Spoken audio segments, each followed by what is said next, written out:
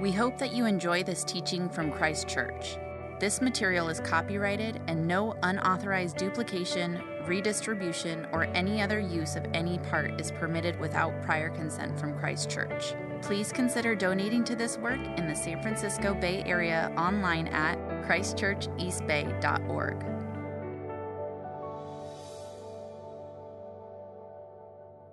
Good morning. My name is Constance St. Clair, and I'm part of the Christ Church youth group. A reading from the book of Exodus, chapter 34, verses 1 to 14, and verse 29. The Lord said to Moses, "Chisel out 2 stone tablets like the first ones, and I will write on them the words that were on the first tablets, which you broke. Be ready in the morning, and then come up on Mount Sinai. Present yourself to me there on top of the mountain. No one is to come with you or be seen anywhere on the mountain. Not even the flocks and herds may graze in front of the mountain." So Moses chiseled out 2 stone tablets like the first ones and went up to Mount Sinai early in the morning, as the Lord had commanded him. And he carried the 2 stone tablets in his hands. Then the Lord came down in a cloud and stood there with him, proclaiming his name, the Lord. And he passed in front of Moses, proclaiming, the Lord, the compassionate and gracious God, slow to anger, abounding in love and faithfulness, maintaining love to thousands, and forgiving wickedness, rebellion, and sin. Yet he does not leave the guilty unpunished. He punishes the children and their children for the sin of the parents to the 3rd and 4th generation. Moses bowed to the ground at once and worshipped. "Lord," he said, "if I have found favor in your eyes, then let the Lord go with us. Although this is a stiff-necked people, forgive our wickedness and our sin, and take us as your inheritance."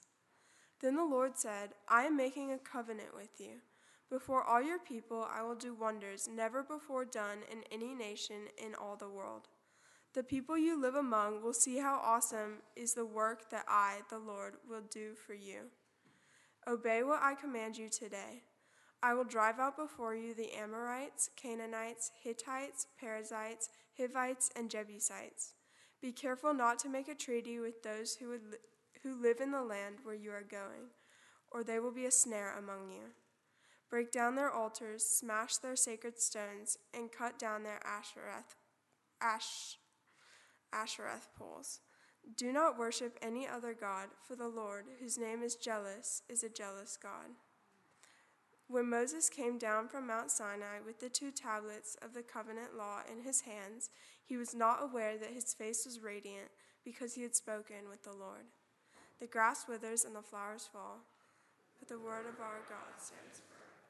Today we are continuing in this sermon series. We're about 10 weeks into this sermon series on revival, and the simple prayer, Lord, revive us. And in Exodus 32 through 34, we're learning to pray from Moses. Just like Jesus and the apostles teach us how to pray and what to pray in the New Testament, so this first and greatest of all the prophets, Moses, teaches us how to pray and what to pray. And we notice that he prays in a way that's different than many of us pray, because he prays with a persistent urgency.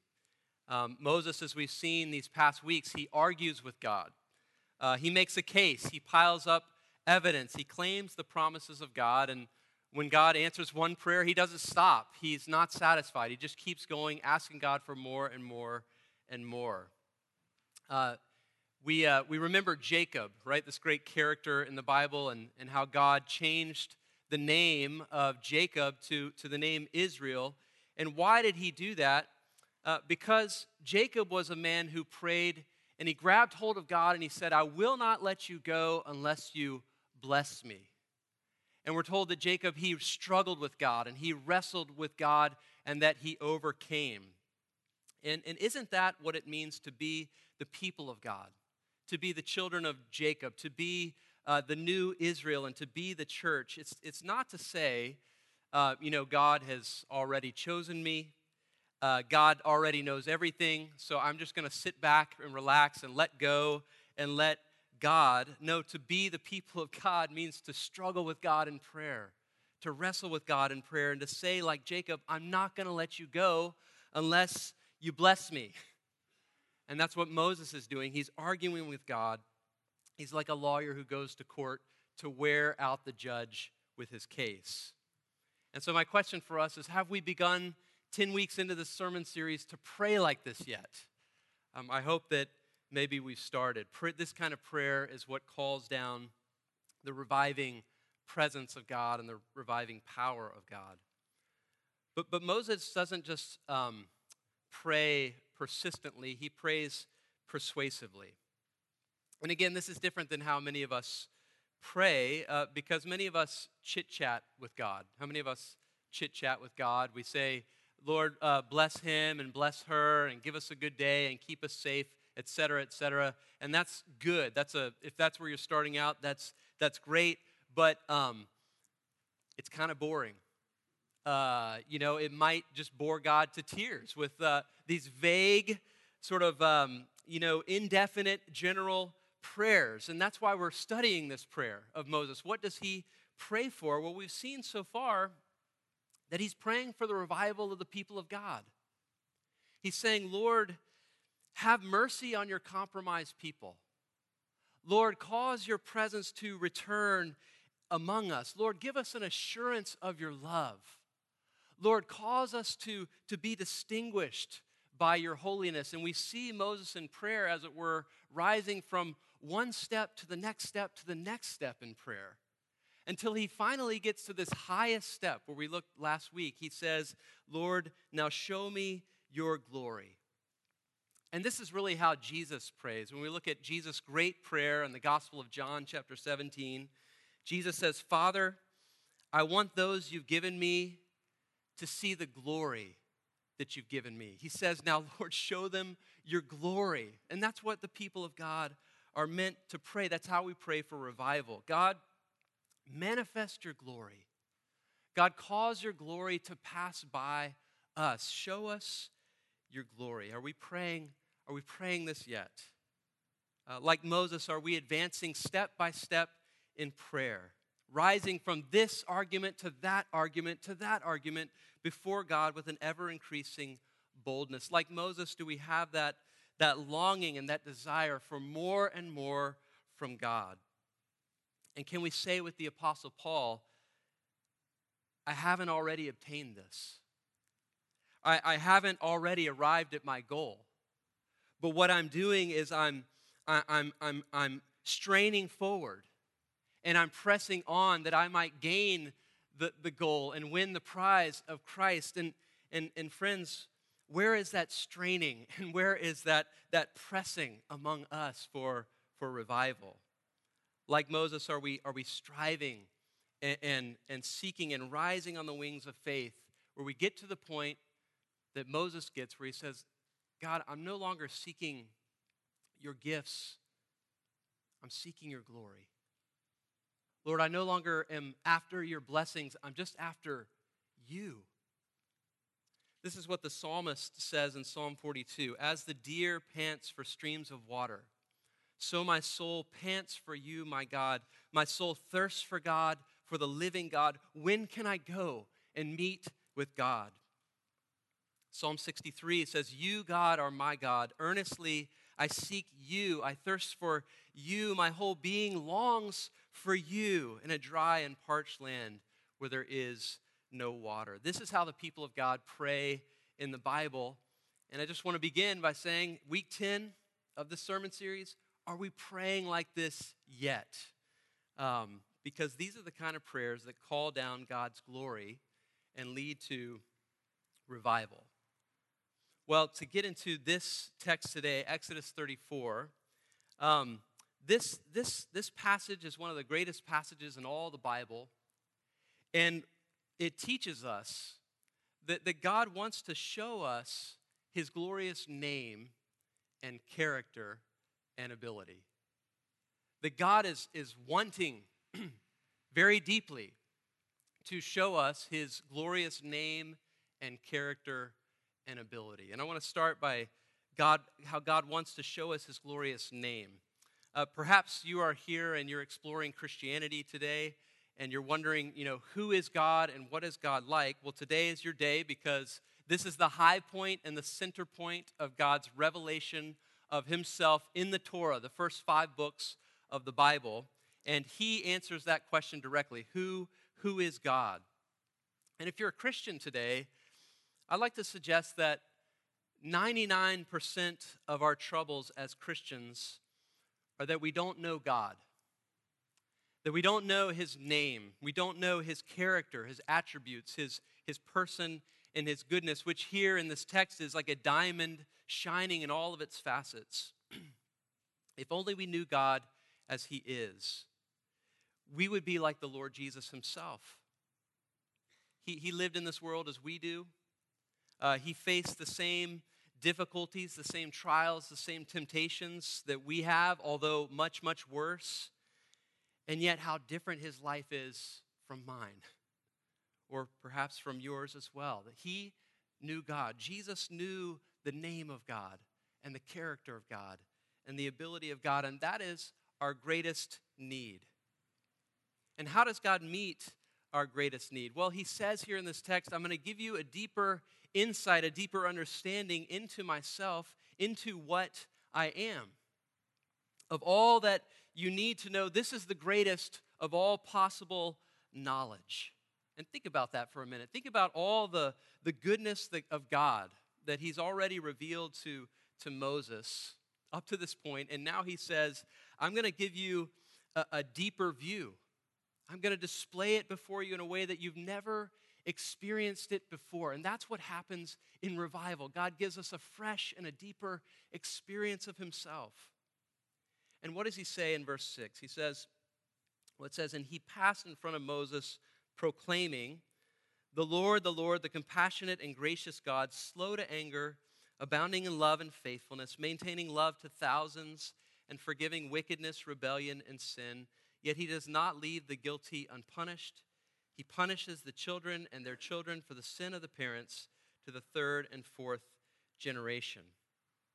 Now notice that God is not mumbling here. He's proclaiming. That God is not suggesting, he's not hinting, he's not implying, that God is declaring, God is preaching, as it were. And this is a plain, clear, simple revelation of who God is. It's not hard to know what God has revealed about himself and about salvation and about doctrine and ethics and the way that we should live. It's not hard to understand it. In fact, people understand it so well that they just don't like it very much. Because when God reveals himself, what happens is that he removes us from the center and puts us over here on the margin and says that he's in the center. When God reveals himself, what we realize is that we are not the creator. We're just mere tiny little creatures that are dependent upon him. And when God reveals himself, we understand that it's not we who get to decide what's true and what's false, what's right and what's wrong, but that has in fact been decided for us by someone much greater than us. And this revelation, if we're honest, it hurts our pride. It hurts to be de-centered and to be so humbled. And this is what happens to Moses in verse 8. Moses bowed down to the ground and he worshiped. God's preaching of himself is plain, it's clear, it's simple, and when it's rightly received, we fall down on the dirt and we worship. That's what happens in revival. You guys with me? Okay. Well, what does God preach about himself? What does he say about himself?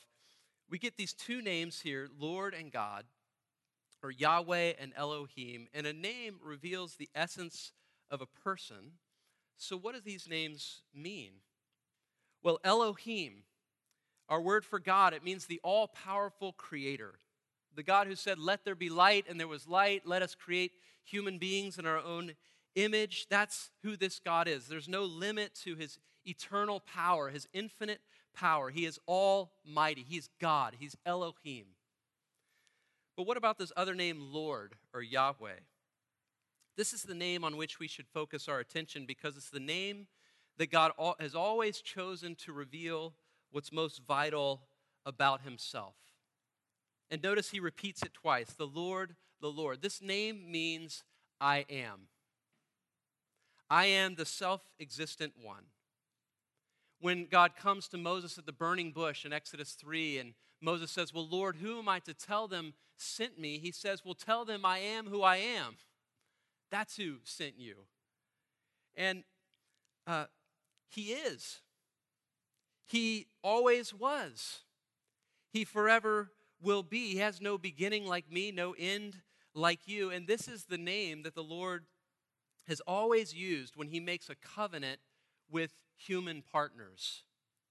And think about that for a second. This self-existent, independent God who has absolutely no need for me and no need for you, he humbles himself and he commits himself to protect and to redeem and to save us. So here's Elohim, the almighty creator, and here's Yahweh, the self-existent, covenant-keeping redeemer who says to Moses at the burning bush, I've seen the misery of my people, and I'm coming down to rescue them. That is the gospel. The Lord descending, the Redeemer coming down to save. And I wonder, as we're seeking revival, is this what we're praying? Lord, come down. Lord, descend upon us. Lord, show us the glory of your name.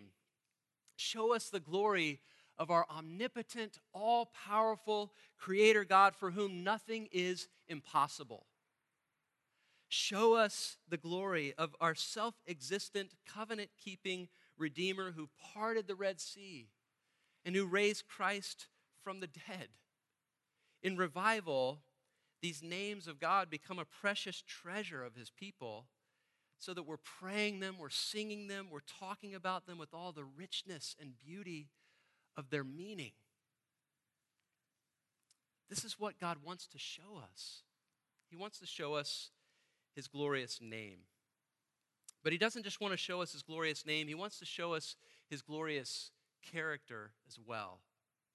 Look at verses 6 and 7, where God is preaching to us this list of his own attributes. And what's the first in that series of attributes? It's compassion. It's mercy. That's what's given emphasis and priority. And if the first in the series of attributes is compassion, what's the last in that series? It's that he will not declare the guilty innocent, that he punishes the guilty. Now, in Jewish thinking, you build up to a climax, you save the best for last, right? And so what's the crown jewel of all these attributes is that God is a holy God. God is a righteous God. God is a just God. And that means that he does not wink at wickedness. He does not respect rebellion. He does not smile at sin. And it's important for us to ask the question, is this holy God of the Old Testament different from the God of love in the New Testament? Well, Jesus, when he prays in John 17, what does he pray? He prays, Holy Father, Holy Father. And he teaches us over and over that God, in fact, does not clear the guilty. He does not declare the guilty innocent, but he punishes evil. And why does he do that? Because he's a righteous God who has an eternal hatred for sin. Because his wrath burns against all that would spiritually and morally degrade and destroy the creatures that he's made. In fact, if he doesn't feel those things, if he doesn't do those things, then he's not a good God. He's not a just God. He's definitely not a loving God. If we look at the teachings of Jesus, the most loving person who ever walked planet Earth, we hear it right here in Matthew 13. He says, just as the weeds are gathered and burned with fire, so will it be at the end of the age. The Son of Man will send his angels, and they will gather out of his kingdom all causes of sin and all lawbreakers, and throw them into the fiery furnace. In that place there will be weeping and gnashing of teeth. So this first attribute of God, his compassion, it does not mean that God neglects the moral order, that he forsakes just judgment. In fact, we should not expect to escape the consequences of our sins. God's compassion does not mean that people can do whatever they want. That in fact, he punishes the children who perpetuate the sins of their parents. He will not put up with a generation of people in their impenitent rebellion that continues what their parents and their grandparents were doing. No, they're going to get what they deserve. That's the high point of the revelation of God in the first 5 books of the Bible. And you say, that's terrible. This is awful news. I mean, how can you love this sort of God? How could Moses bow down and worship this kind of God? Well, listen to God's whole sermon about himself, because what does he say? He says, I'm the Lord, compassionate and gracious, slow to anger, abounding in loving kindness and faithfulness, forgiving wickedness, rebellion, and sin. His compassion, that first term, is like a mother's tender feelings for her vulnerable infant child. He's deeply moved. When Israel was in bondage in Egypt, it was the compassion of the Lord that compelled him to come down to the rescue. That's the first word he uses to describe himself. But what's the second key word? The word is grace. Grace is this beautiful gift of favor given with delight. It's what Moses prays when he says, Lord, look upon these golden calf worshiping people and don't give them what they deserve. Give them what they don't deserve. Give them grace. And that third key word, he's slow to anger. It means that he's patient with human evil and that he gives us lots of time to come to our senses and to change. That when he's with his wandering people in the wilderness and they're grumbling and they're complaining and they have hard hearts and stiff necks, we see that God is long-suffering and he's slow to anger with his people. But what about the fourth and the fifth key words of God's preaching about himself? That fourth word is that he's loyal in his love. He's got a promise-keeping commitment where he displays his generous, steadfast loyalty to the promises he made to weak and helpless covenant partners like us. And it's that kindness of the Lord that softens us and leads us to repentance. And that fifth word, his faithfulness, that's his truth. That's his stability, his reliability, his trustworthiness, that he can always be counted on. And when you take these words, his emet and his chesed, his love and his faithfulness, and you combine those terms together, what you get is the expression of an absolute and eternal dependability of the Lord to dispense his goodness upon us. Right? How can he maintain his love and his faithfulness to wicked and rebellious sinners who are guilty like me and like you? Well, what's the sixth word? He's forgiving. He's forgiving for those who humble themselves, for those who repent and turn away from themselves, for those who cling to all these attributes of his compassion and grace. The Lord is forgiving. And you see, in revival, we experience the glory of all of this character of God passing before our eyes. That's what revival is. Lord, come and show us the glory of your character in a fresh way. And so I wonder, friends, have you been tempted to say, you know, God is love and he's nothing else? Many people, many churches, many Christians are tempted to say that. You know, in order to be relevant, we need to stop preaching the way that God preaches about himself. And to attract people, we need to tone down his holiness. We need to extract his justice and his wrath. And we need to let people know that God just declares everybody innocent. He just accepts everybody without demands, without expectations. He's not a troublesome God. He just, he doesn't punish the guilty. He just declares everybody great without any need for genuine repentance or costly forgiveness or real faith. But my friends, that's not true. That is to cut the very heart or attempt to cut the very heart out of the living God. A church in revival, like Moses, bows down before this God and worships the glory of his goodness in all of its paradox, right? His compassion and his holiness, his mercy and his justice. A church in revival is reveling in verse 7, where it compares this massive number of maintaining love to thousands of people, and yet he punishes 3 or 4 generations. We delight that God has put a limit on his just judgment and that his kindness actually seems to know no bounds. Thousands upon thousands is the idea. You see, in a revived church, the glorious character of God is made manifest so that we are believing and we are praying and we are singing and we are experiencing and we are living not just a few of these attributes, not the ones we like the most, not the ones that make us the most comfortable and fuzzy inside, but all of them. And we delight in the full truth of God's preaching about himself, and we say, Lord, make us like you. Make us more like you. Help us to know you and make us like you. All right, I'm preaching now. Here we go. God wants to show us his glorious name, and he wants to show us his glorious character, but he also wants to show us his glorious ability, right? His glorious ability. And I'll end with this. This text is so important that it's referenced and repeated over 20 times throughout the rest of the Old Testament. And it becomes kind of this confessional statement, this short list of Israel's basic commitments, her basic convictions about her God. And when people read it, over the centuries, they've said, well, wait a minute. This is impossible.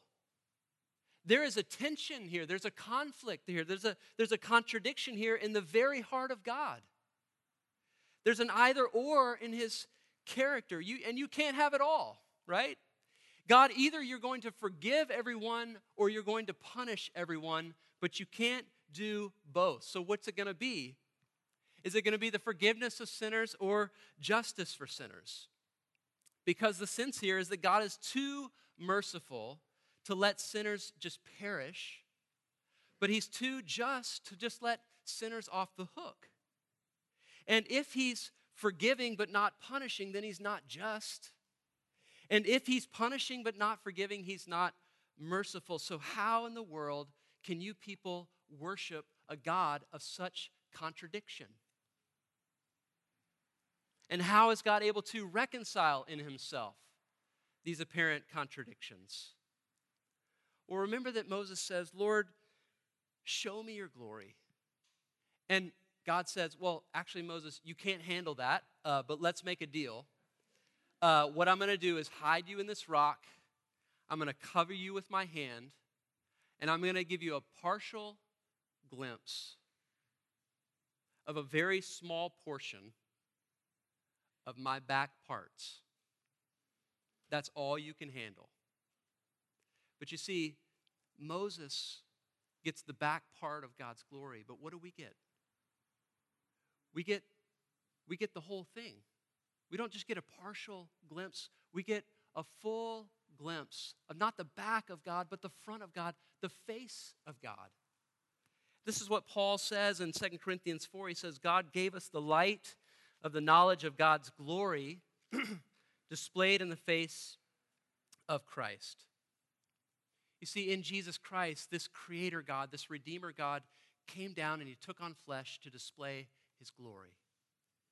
And in Jesus, we see the fullness of the goodness and the glory of God passing before our very eyes. And my friends, there's no more wonderful discovery that a human being can ever make than that this self-existent God, who is all-powerful in his majesty and his glory, who is light, and in him is no darkness at all. For this God who is a consuming fire, to love you so much that in his holy righteousness, he has put your sins not upon you, but upon his beloved Son.